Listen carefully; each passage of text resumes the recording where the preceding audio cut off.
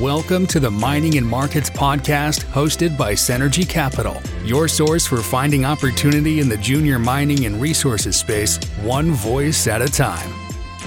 Welcome back to another episode, the 12th episode to be exact, of the Mining and Markets podcast by Senergy Capital. Today we are speaking with Miles Rideout, the VP of Exploration at Argentina Lithium Energy, which trades on the venture exchange under the symbol LIT and on the OTC under symbol PNXLF. Miles, how are you today? I'm very well. Thank you very much for the invitation. Let's jump right into it. Can we start off with a brief introduction of Argentina Lithium Energy for the people who may not know about the company? Certainly. So we are a junior Canadian exploration company based in Vancouver, and our focus of operations is in the northwestern high plain of Argentina. All of our projects are in the provinces of Salta and Catamarca in northwest Argentina. And the next thing is we are part of the Grosso Group. So the Grosso Group is a group of three mining exploration companies managed by the management entity, that's the Grosso Group. And the three companies are traded independently, and the group covers copper and precious metals projects with Golden Arrow Resources, a uranium with Blue Sky Uranium, and the lithium space with Argentina Lithium and Energy, which is us. Okay, so this group is just mostly focused on Argentina-based companies? Yes, so the Grosso Group on precious metals, they also work in other nearby jurisdictions like Chile and Paraguay and potentially other areas. But as far as lithium goes, as of today, it's only Argentine projects. I see. Okay, good to know. Look, a lot of work is being done right now at your Rincon West brine project. I kind of want to talk a little bit about that. The company recently announced some results last month from the 9th hole with some pretty great intervals that I want to touch upon. Can you walk us through the significance of this drill program in general and, how these last set of results compare to maybe other lithium brine explorers in the area? Certainly. There's actually three resources already declared on the Rincon Salar. So the largest was a resource defined by Rincon Mining based on work over the last 15 years. And they've got a very large mid-grade resource. And I forget the size offhand. I didn't look at that before this meeting. That project was purchased by Rio Tinto Mining last year for $825 million. And that raised, the profile of the Rincon Salar. Prior to the purchase of Rincon Mining by Rio Tinto, we'd acquired our initial property block on the west side of the basin. So we are adjacent to the Rincon Mining concessions, and we're in it's kind of like a sandy, gravelly beach setting on the west side of the basin. There was historic geophysics on this property, which demonstrated that there were concentrated brines at depth between 50 and 100 meters below the surface of this sort of sandy beach area. So we signed an option agreement to take control of that property, and that's where we've been drilling. That property is, I think it was 2,600, something like that, hectares that we acquired initially. And then from that starting point, we acquired a block to our east, which sort of extends over the salt flat of the Salar. And that's our second project area where we haven't begun drilling yet, but I expect drilling to be running by the second half of July of this year. And we also added on a northern block just to the north of the Rincon Mining Rio Tinto block. It's about 15 kilometers north of where the current drilling has been completed. So those are our current property positions. I anticipate that we'll be adding more properties in the Rincon Basin. And so our work thus far on this initial property block, based on the original geophysics, we said it looks very good for brines at depth. We completed some additional deep-seeking geophysics about a year, 14 months ago, something like that. And then we completed a 9-hole exploration program, which wrapped up about 2 months ago. And that's the results that you're referring to. So all of the drilling that we've conducted intersected concentrated lithium brines. The brines in general are the same or equivalent grades to what Rio Tinto Mining has on their resource. And that's what we anticipated going in. We anticipated that we would have the same brines from the salt pack Salar extending under our initial property. So our drill program has validated that. We're working on a resource estimate. At this point, I think we're likely to do a little more work prior to releasing the resource. We're working with the government of Salta, who have indicated that they'll extend our drilling permit to include 2 rotary wells with pump tests. So if we can get that through, I would like that work included in this resource if it's doable. And so you're likely to see us announcing some additional drilling on Rincon West as we work through the later stages of this resource estimate. And, well, we've got an exploration program on Rincon, which is going to extend over the next 2 years. The next 5 months and 5 drill holes will be on the newer property extending out over the salt flat. It's contiguous with our original property. And then we'll be moving that drill rig up to the north. And I would expect we will complete between 6 and 8 drill holes on the northern property. It's called the Paso de Seco concession, but it's part of our Rincon West project. If we drill 8 holes there in 2024, that should take about 8 months of drilling with a single rig. Great. And so how much more drilling will there need to be to get a resource? I know that you mentioned that you guys are working on it. When do you anticipate getting that resource done? So we were hoping to have the initial resource completed in the summertime, the North American summertime of this year. And we still might do that. And so that would be a resource based on 9 drill holes that have been completed. But if we can improve the quality of the resource estimate by including pump tests, I think that's a worthy goal. And since the province of Salta has indicated that they would consider that extension on our drill permit, we're investigating that. And if that goes ahead, well, we'll include a little bit more drilling with pump tests for that resource. That suggests to me that the resource would likely be coming out in the latter part of this year, say Q4 of this year. Got it. Okay, I do want to switch focus a little bit and talk a little bit about the mining jurisdictions in Argentina. And perhaps you can compare them to a country like Chile because, of course, both countries share a border.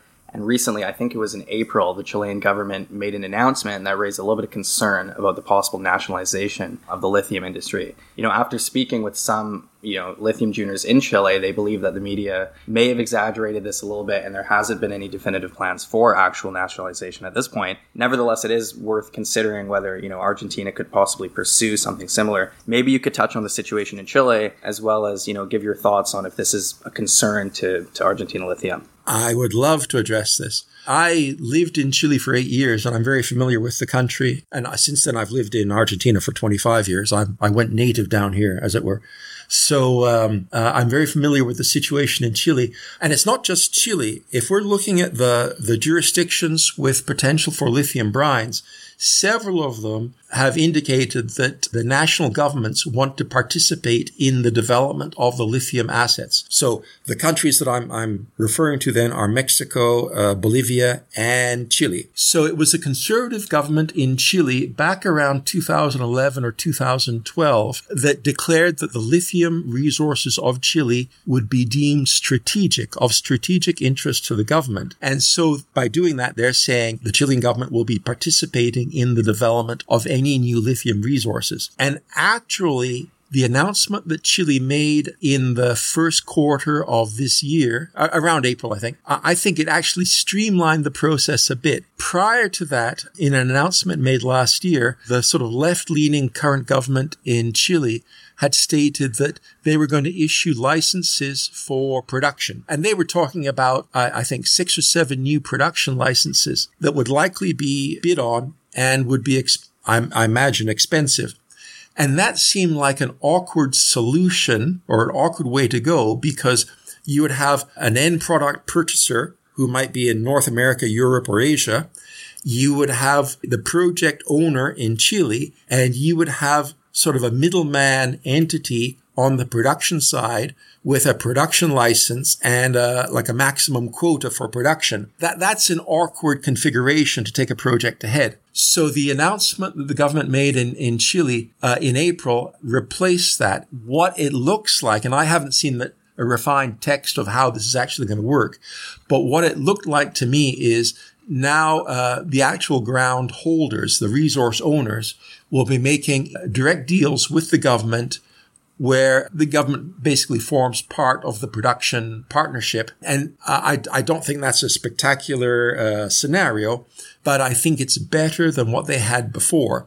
And so I wouldn't call this sort of a nationalization, but I think that you'll see the lithium projects, if they stick to this plan, lithium projects in Chile will be formed by a consortium of an exploration or a lithium mining company plus the Chilean government, and they'll be working together on production, everything, and then selling their lithium carbonate or lithium hydroxide production abroad. The contrast with Argentina, with all the other countries that I've mentioned, Argentina is not interested in developing their lithium assets in this way. The three northern provinces with the brine lithium assets are Jujuy, Salta, and Catamarca. All three of these provinces have stated very clearly they want to manage lithium production here the same way any other mineral resource is managed. So it's under the standard mining regimen. What that looks like then is that we're working under the same mining permitting system that's applied for the copper and gold mines in the district. Once we go into production, we'll be paying a net smelter royalty on production to the province.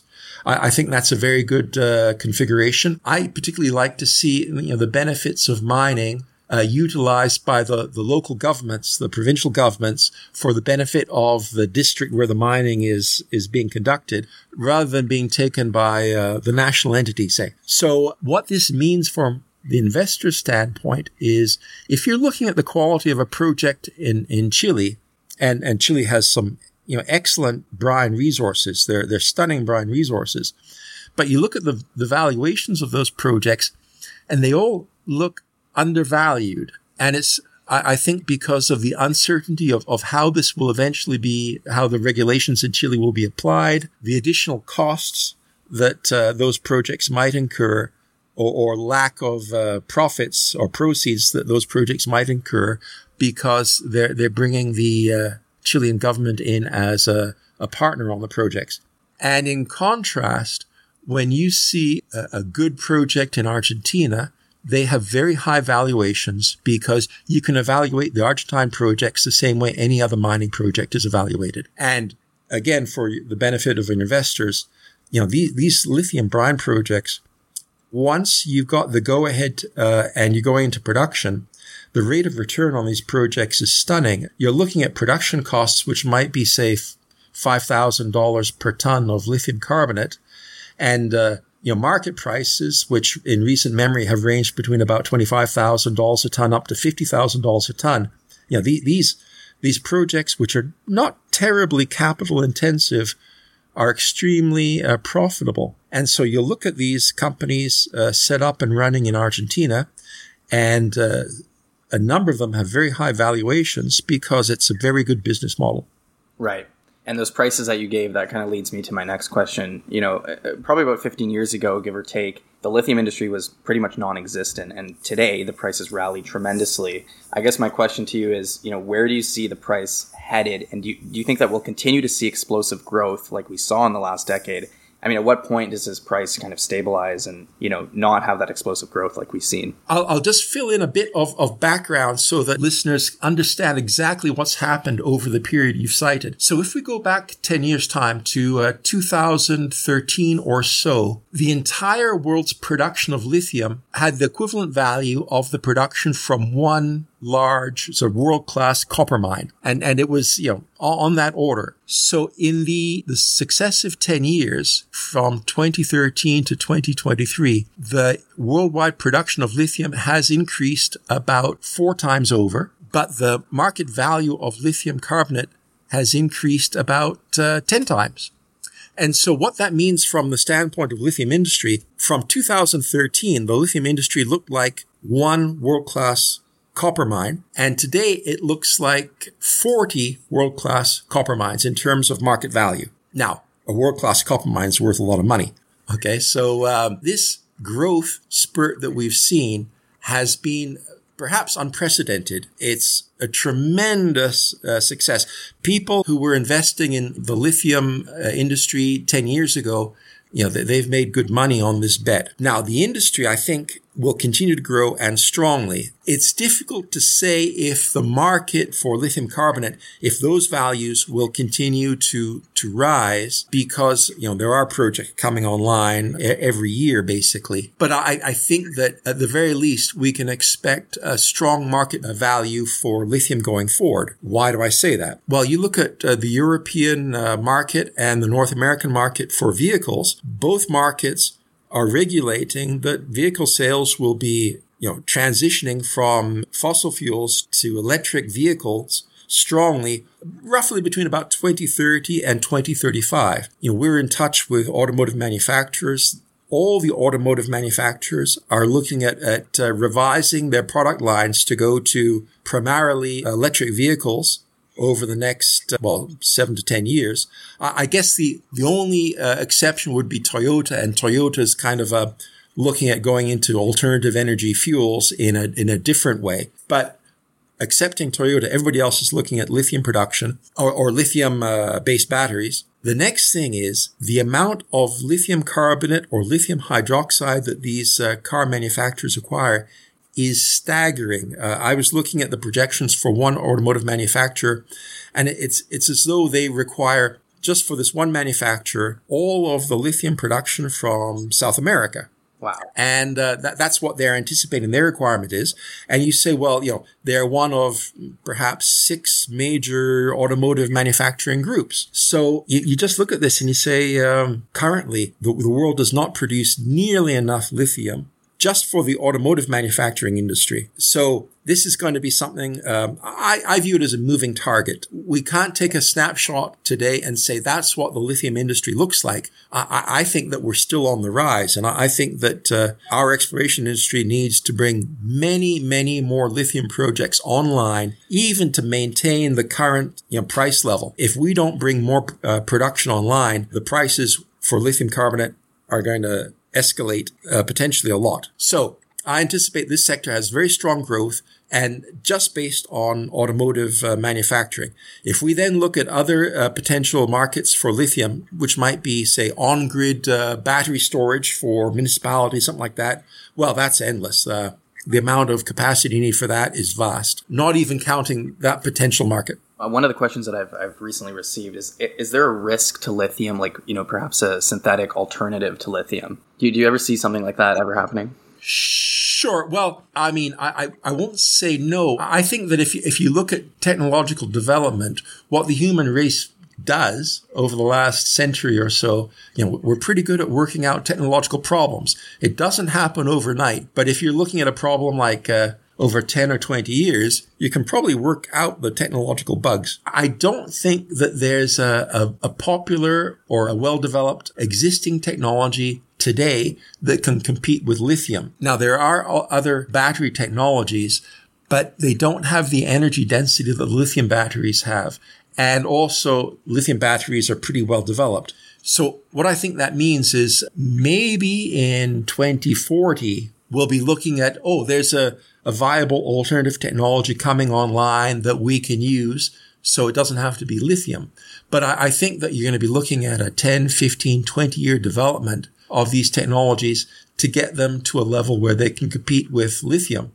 The next thing is, I don't think there's necessarily an overriding requirement to replace lithium. Lithium is an excellent anion for battery development. The lithium itself, even at today's prices, it doesn't represent that large a part of the battery cost. So, there's between the manufacturing cost and other materials used in batteries, perhaps the lithium value of the battery is between 5 and 10% of the battery value. And it's not like we're talking, half my battery value is tied up in the lithium. That's not the case. Is there an overriding requirement to replace lithium? And I don't think so. Interesting. I've never heard of that before. I mean, I've never really touched on that before, but that's a super interesting take. I mean, what's the difference, in your opinion, between lithium brine and hard rock? Because obviously in South America, it's all brine, from my understanding. Is there a more desirable type when it comes to mining and extracting for EVs?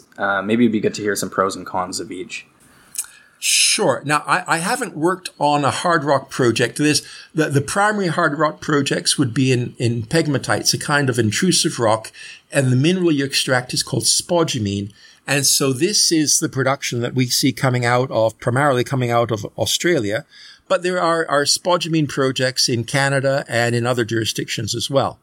I think you can make a good project the Australians demonstrate it every day. Having a good pegmatite spodumene mine, you've got a good project with that. But it looks a bit different. You need a quite high-grade spodumene. You need a couple of % of spodumene on your deposit to make your mine workable. Then likely the production that you're selling is a concentrate of spodumene.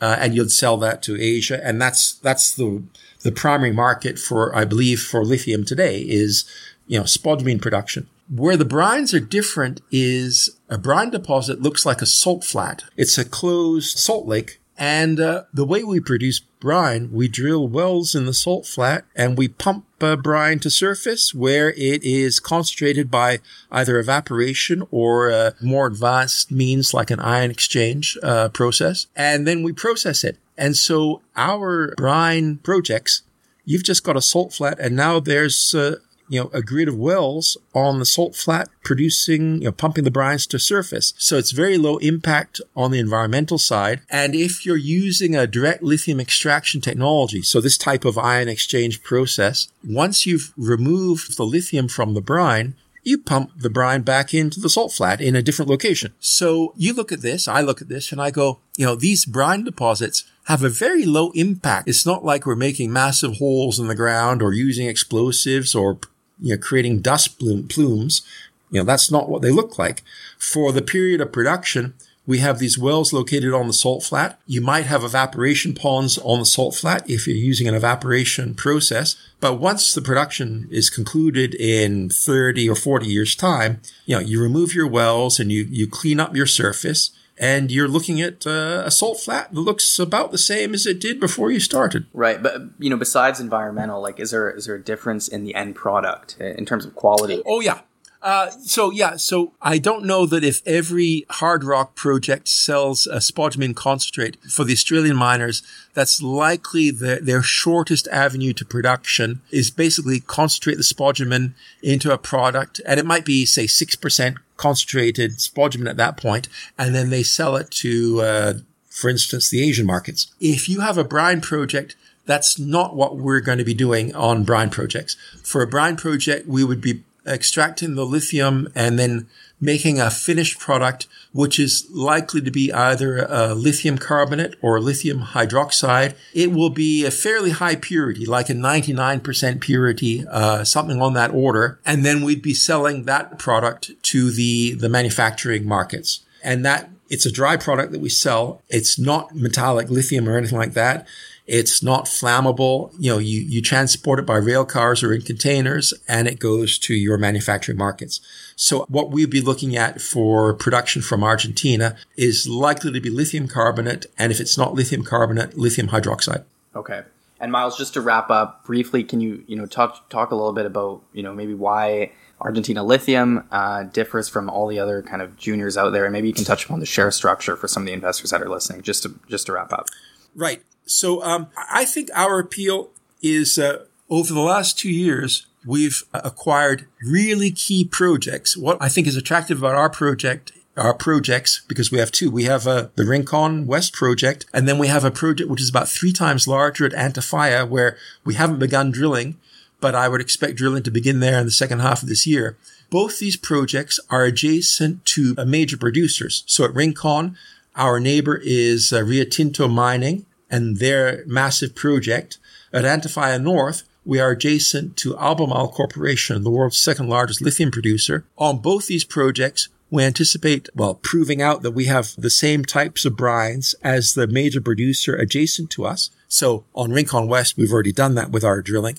At Antofalla North, that's what we would set out to do with our upcoming drill program there, demonstrating that we have at least similar brines to what Albemarle Corporation has. Our market valuation doesn't reflect the quality of these projects, or that, this is not, say, greenfields exploration. When we're exploring, what we're doing is, demonstrating that the resource adjacent to us extends under our projects, and we can take these projects through to production. So my feeling then is that our company has a very good path to proving sizable mid-grade resources on both these projects, and then we can take these projects through to production in a favorable jurisdiction. Our share structure, we have 130 million shares outstanding with financings that we completed last year, and historically our fully diluted shares look like 213 million if we include outstanding warrants and options. And our recent market cap is about $27 million. I would expect that as we run through our resource estimates and can produce economically viable resources on the projects, it's easy to see that we could increase our share price 10 times over the next 2.5 years, and potentially better. And that's what we're trying to do. We're trying to make all the best decisions to prove out these resources and reward our investors in a term, say, 2 to 3 years. Well, you've definitely sold me on the project. It sounds very exciting, and I'm looking forward to seeing how you guys progress. Thank you so much for your time today, Miles. I appreciate it. Thank you very much for the invitation and the chance to talk about our company. Thank you. Have a good day. Bye-bye. We hope you enjoyed this episode, and remember to follow us on social media, Spotify, and Apple Podcasts. This episode should not be considered investment advice. Always do your own due diligence.